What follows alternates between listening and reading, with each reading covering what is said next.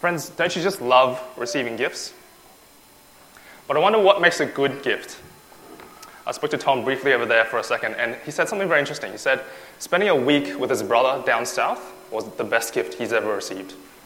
So sometimes a gift is great because of who gives it to us, right? Sometimes the gift is great because it's valuable, like an expensive watch or jewelry.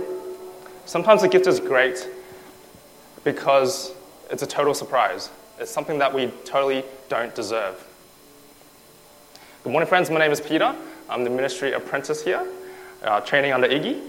And today we'll be looking at a gift from the Bible. And this gift is all those things.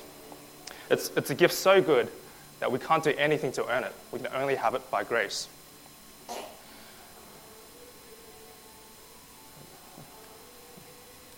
Before we begin, I can tell you now that the main takeaway for this talk is right there in the title, that we're alive by grace. And that has three implications for us. Firstly, if you're not a Christian here today, the word grace, when it's used in the Bible, simply means something that we don't deserve, an undeserved gift. So the implications for us today are, firstly, realize you were dead. Secondly, be made alive in Christ. And thirdly, receive grace faithfully. Let's look at God's word together. At the end of the previous chapter, at the end of chapter 1, Paul points to all these great spiritual gifts that that God gives the Ephesians. It's like he's pointing them to a grand scene on top of a mountain. But then when we get to this verse here, he looks to the Ephesians who's reading this letter, and he says, "As for you, you were dead." It's pretty strange, isn't it? Paul shows us all these grand promises, and then he turns and says, "You're dead." So before we can look at the gift that the Bible is promising, first we have to realize that we were once dead. Let's read it for ourselves. "As for you, you were dead in your transgressions and sins, in which you used to live when you followed the ways of this world and of the ruler of the kingdom of the air, the spirit who now is at work in those who are disobedient. All of us also lived among them at one time, gratifying the cravings of our flesh and following its desires and thoughts. Like the rest, we were by nature deserving of wrath." So firstly, who is Paul talking about here? Who is he calling dead? So in verse 1, we see he says, "You were dead," meaning the Ephesian Christians that he was writing to. And then in verse 3, he says, "All of us," to include himself and the Christians with him. And then he says, "just like the rest," to include everyone. So he's saying that somehow this is a condition that affects all of us. So no matter who you are or why you're in church today, Paul is talking about you here. But why is he calling us dead? We can see that even as he talks about being dead, he speaks twice about living. In verse 3, he says, "All of us also lived among them." And then later on, he says, "All of us," in verse 2, he says, "You used to live." And then in verse 3, he says, "You also lived." So he's saying that while we might feel alive on this earth, we're actually spiritually dead. So we know that this death is not simply a physical one that he's talking about. We also know that it's not a figurative death, because in verse 3 he says that this death leads to wrath, God's wrath, which is his righteous anger and judgment. So there are very real consequences. You know, sometimes a good friend of yours does something really stupid or really hurtful, and they come and apologize, but then you say, "Nah, you're dead to me." That's not what Paul is talking about here, because there is very real consequences. He's not just describing us as dead, he's saying we actually are dead. So this death that he's talking about is not figurative. Notice also that he doesn't say that we're sick, because a sick person can still get themselves to the doctor. They can still take their medicine. They can still get surgery. There's always hope that they'll get better. But for the dead person, that's totally different. Paul is saying that our spiritual heart rate is the flat line. We're well and truly certified dead. So if it's not physical, and it's not figurative, and it's not simply being sick, what is this death like that affects everyone, including you and me? In verse 1, Paul starts describing it like this. He says, "You were dead in your transgressions and sins." In other words, when it comes to doing the right thing before God, we have as much power as a skeleton. You see, the whole thing about being dead is that you're no longer able to do stuff, right? Sure, it'll be really sad and everyone will miss you a lot, but practically speaking, you're inanimate, you're missing in action, you have no influence, no power on the effect of what happens. Sometimes in movies we see skeletons and zombies that walk around and come back to life, but someone or something had to bring them back to life. You see, the very definition of being dead means that we can't do anything to help ourselves. So when Paul says that we're dead in our sins, he's saying that we're utterly powerless to do the right thing. So maybe now you're thinking to yourself, well, I feel like I'm pretty good at doing the right thing. I've never rebelled against my parents. I've never failed an exam in my life, except for when I got an A- maybe. I've worked hard. I have a good job. I love my friends. I love my family. I serve here at church. Aren't I doing all the right things? Well, friends, let's just take a moment to think about that. We all know that we should treat others the same way that we want to be treated. But when we try to do that for a single day, to put everyone around us truly first before ourselves, we find that we can't do it. We know we should be more patient with the kids, with our parents, with people at work, and we find we simply can't do it. Around the world, there are children dying from hunger every day.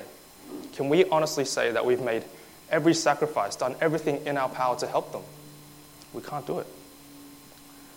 And closer to home, this year, our vision is to love each other like Jesus.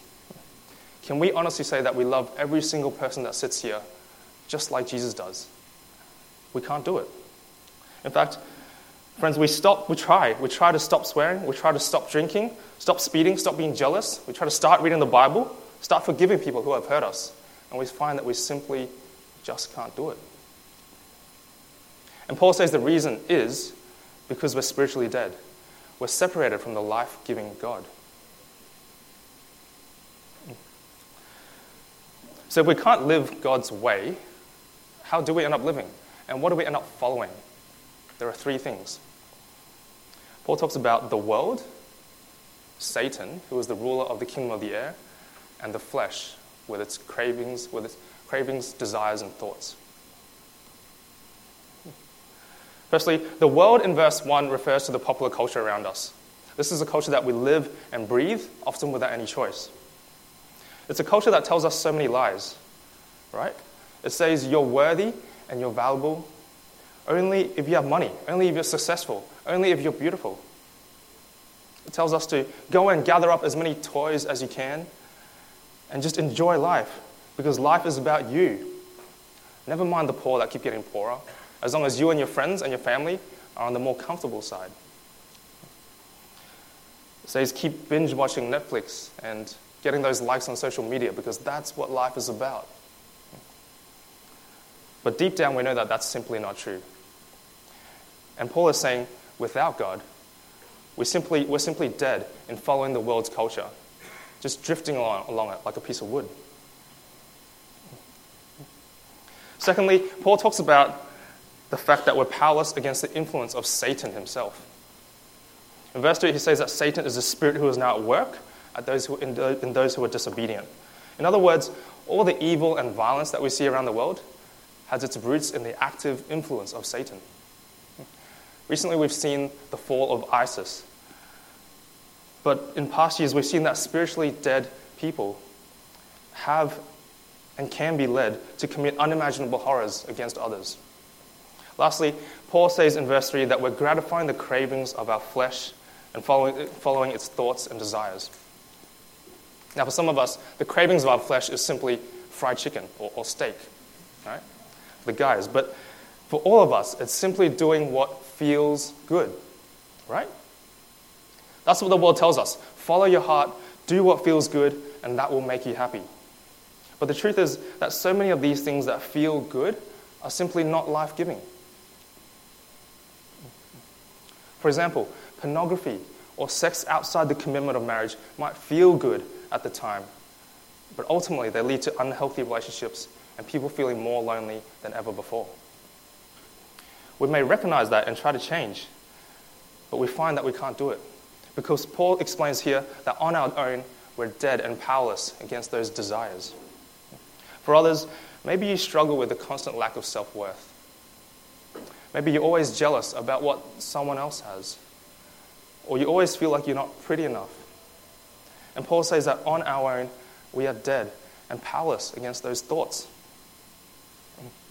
In our state of being dead, we simply follow whatever feels good, and we have no hope of doing what's truly satisfying or what's pleasing to our God.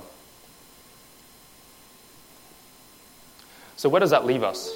The end of verse 3 says that we're deserving of wrath. To experience God's wrath or anger is to ultimately be separated from him.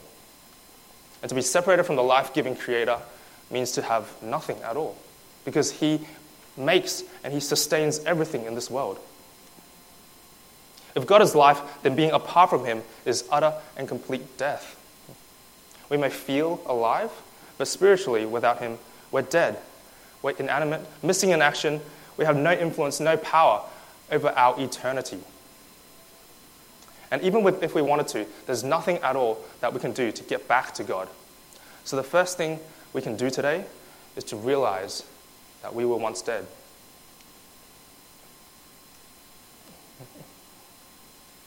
As we continue in verse 4, the first word, but, is like a huge fence that marks where Paul stops talking about death, and now he starts talking about life. So my second point today is be made alive in Christ. Let's read from verse 4. But because of his great love for us, God, who is rich in mercy, made us alive with Christ, even when we were dead in transgressions. It is by grace you have been saved. And God raised us up with Christ and seated us with him in the heavenly realms in Christ Jesus, in order that in the coming ages he might show the incomparable riches of his grace, expressed in his kindness to us in Christ Jesus. Friends, the great shift here is from death to life. So first let me paint a picture of what this life is like, and then we'll go back and see how we actually get this life.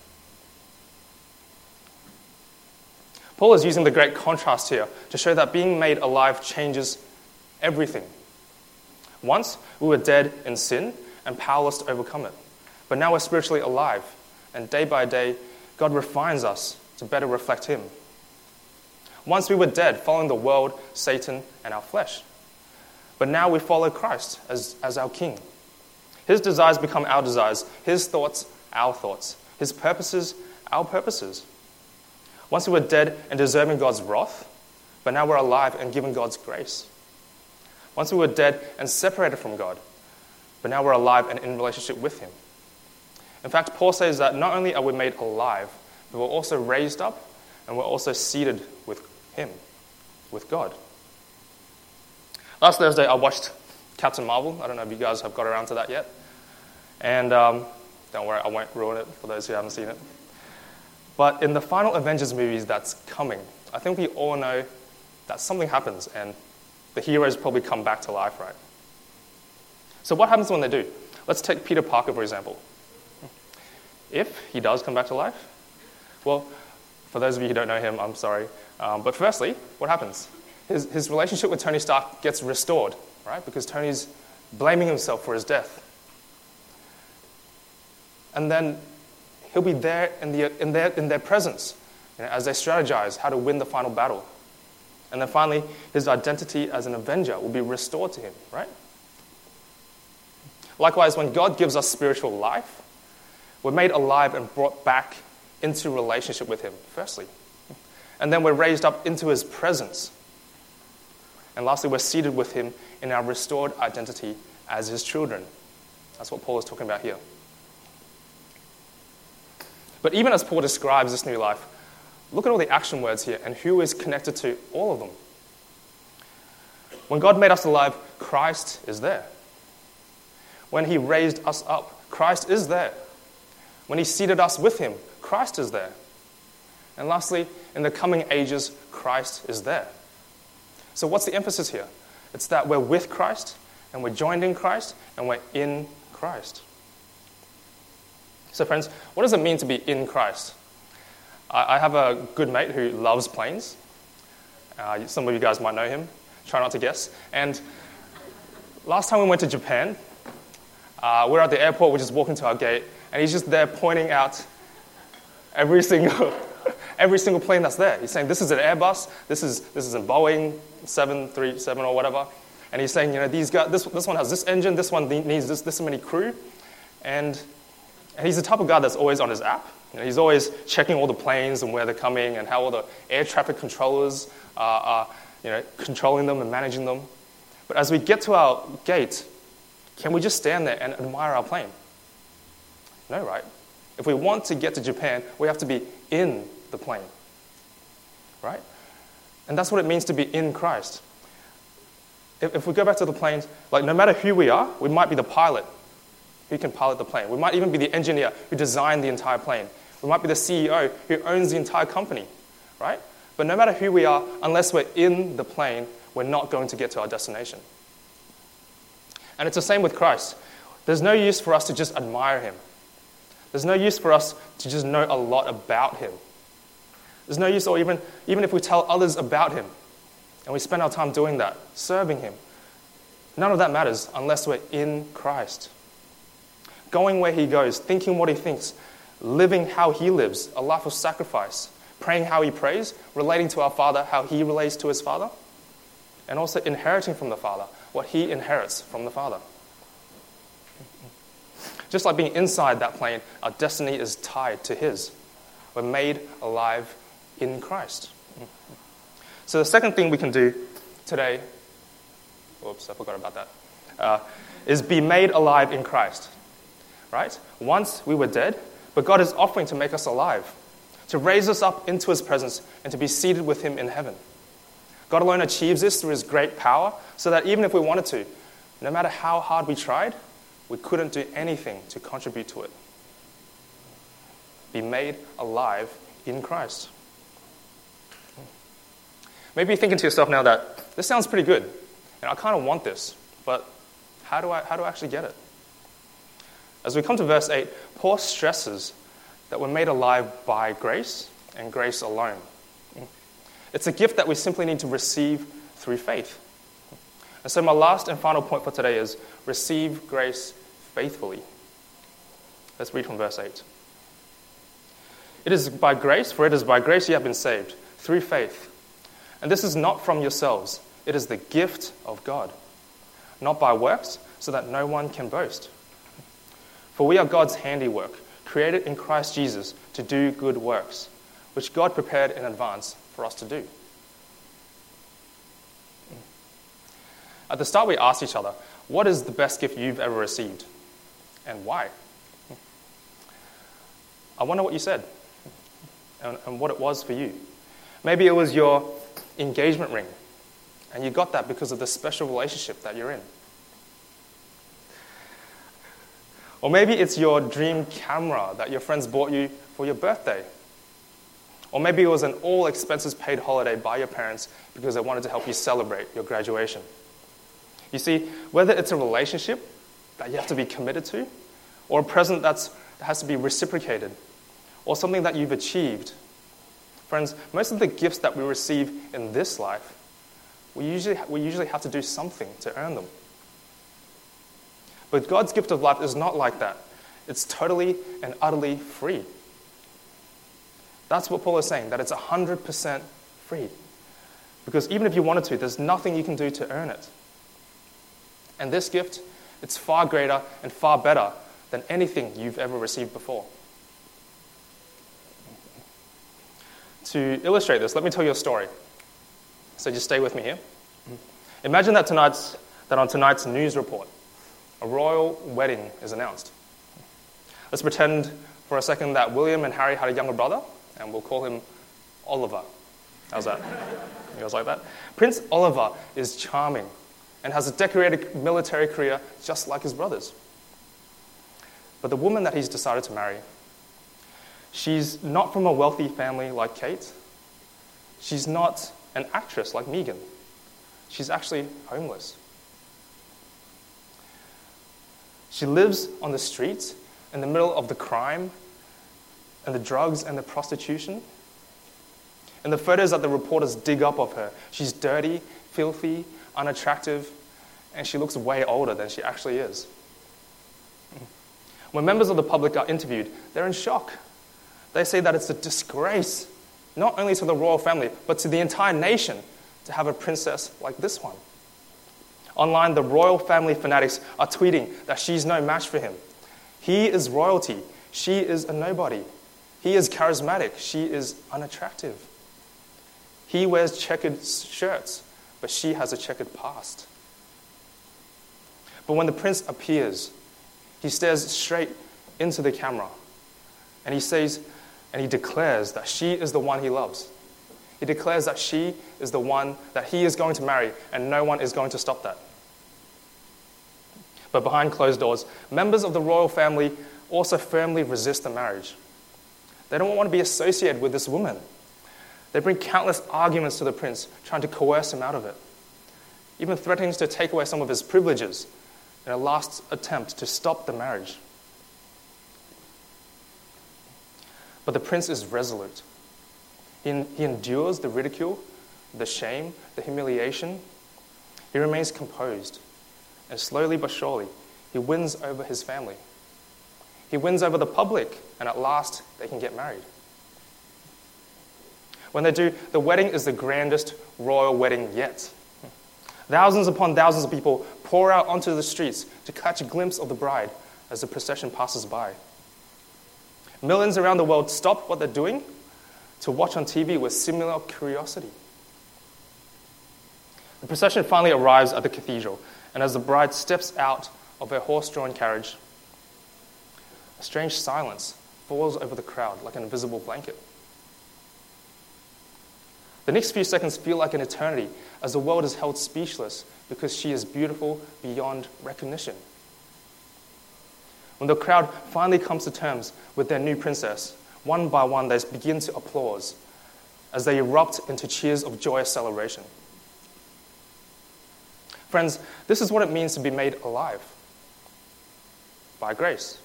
From the violence and death of the slums, this lady was given a new life with the prince. Once in the company of drug dealers and gang members, she was now brought into the presence of the royal family. Once powerless and in debt, she now reigned with the prince, and everything he had was hers. And what did she do to earn all of this? Nothing. Nothing at all. It was all a gift. And friends, you know what? We are just like that bride. Because the Bible speaks of another marriage, one that involves God and his people. 2,000 years ago, the Prince of Heaven, Jesus, with full equality with God, came down to be born as a man. Just like the prince in our story, he endured the ridicule and the shame and the humiliation as he suffered for those he loves. He lived the sinless life that we could never live, overcoming the influences of the world, Satan, and the flesh, because only he was truly alive. Yet instead of becoming proud and self-righteous, he got down on his knees and washed his disciples' feet because he came to serve and not to be served. Ultimately, his invitation into relationship with him came through open arms on the cross. His proposal was far more convincing than the prince's because he gave his very life to prove his love. It was also far more selfless because he was perfect and complete without us, and yet in love chose to die on our behalf to make us right with God again. Jesus came down so that we could be raised up. He bore God's judgment so that we could have God's mercy. He took undeserved punishment so that we could receive undeserved grace. Friends, if you're not a Christian today and you've recognized that life without God is spiritually dead, That simply doing what feels good is not life-giving? That despite your best efforts, you're failing to meet God's standards for your life? Then Jesus' arms are wide open for you, ready to embrace you. No matter what your past is, no matter what you've done, who you are, He's offering the free gift of life to you with open arms. If that's you today, please talk to a friend or Pastor E or myself after the service. For those of you who have been paying careful attention to the passage, you may ask one more question. What about faith in verse 8? If it's all about grace, where does faith come into play in all this? Let's rewind a little bit and just imagine the moment the young prince proposed. It was probably fairly secluded and low-key because they didn't want the paparazzis to find out about them. And he wanted something that she could relate to, something simple. So maybe it was over a meal in a courtyard with the candles and maybe some fairy lights overhead. And sensing that the moment was right, the prince got down on his knees, produced a ring, and asked her to marry him. With her mind racing and her heart pounding, the lady remembers back to when they first met. She had so many doubts. How could a person like him be with someone like her? What kind of publicity stunt was he trying to pull? But in the recent months, having seen the ridicule and the shame and the humiliation that he's gone through for her, and the way he stood up to his own family to defend her, she knows now that his love for her is true. So she simply trusts him and says yes. Friends, faith is to say yes with humble trust. I'll say that one more time. Faith is to say yes with humble trust and to continue living by that yes. That's the relationship between grace and faith.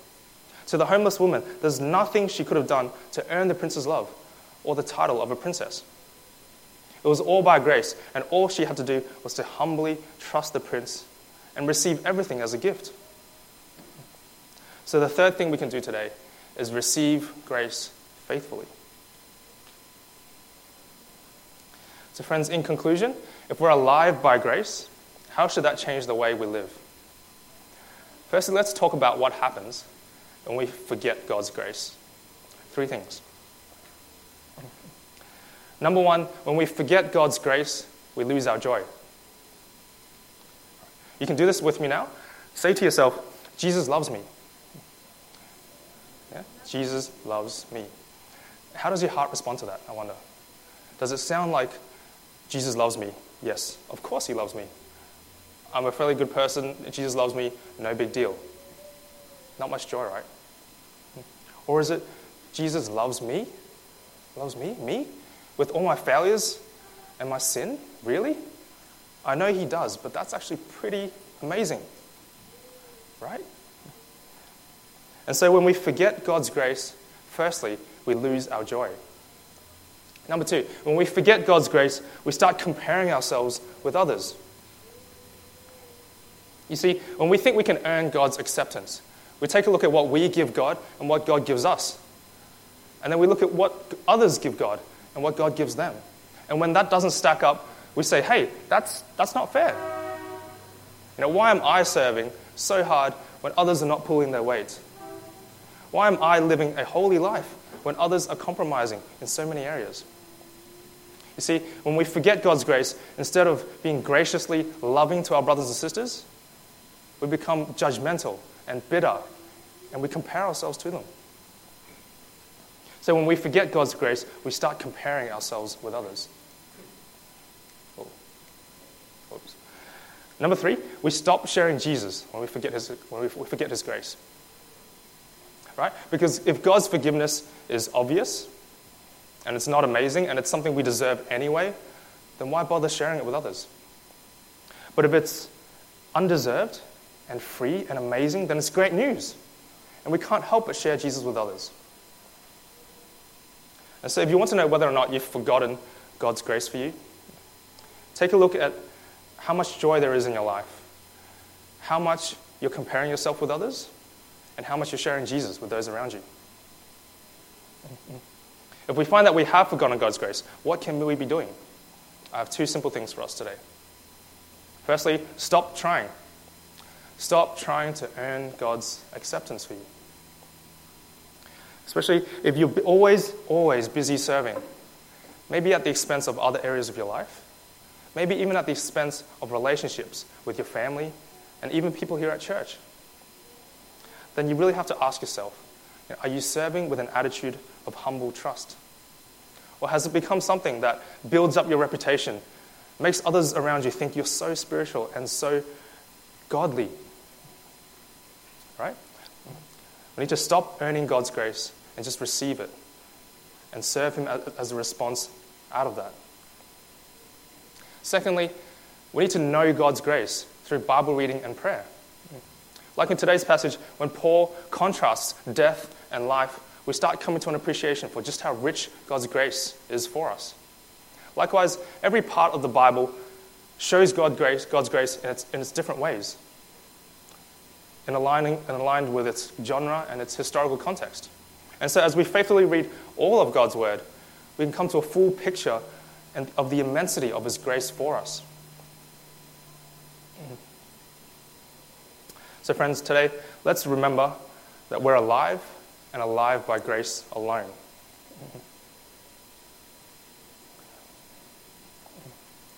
And those three things that we can be remembering that are implications for our lives. Firstly, that we were once dead. Secondly, that we're made alive in Christ. And thirdly, to receive grace faithfully. Friends, let's pray for God's help to do that. Father God, without you, we are so dead spiritually.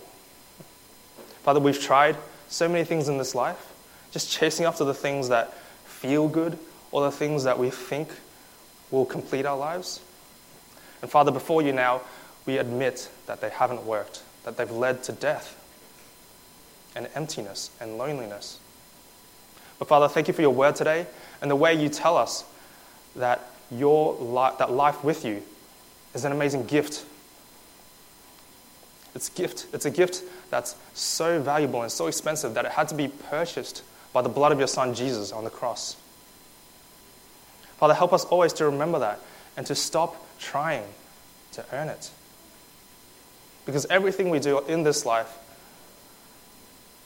can't get us any closer to you without Jesus. Father, we pray for joy, the joy of knowing your grace each and every second for us.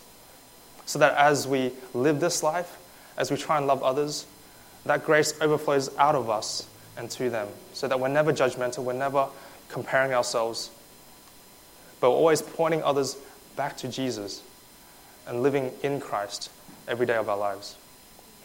In Jesus' name we pray, amen.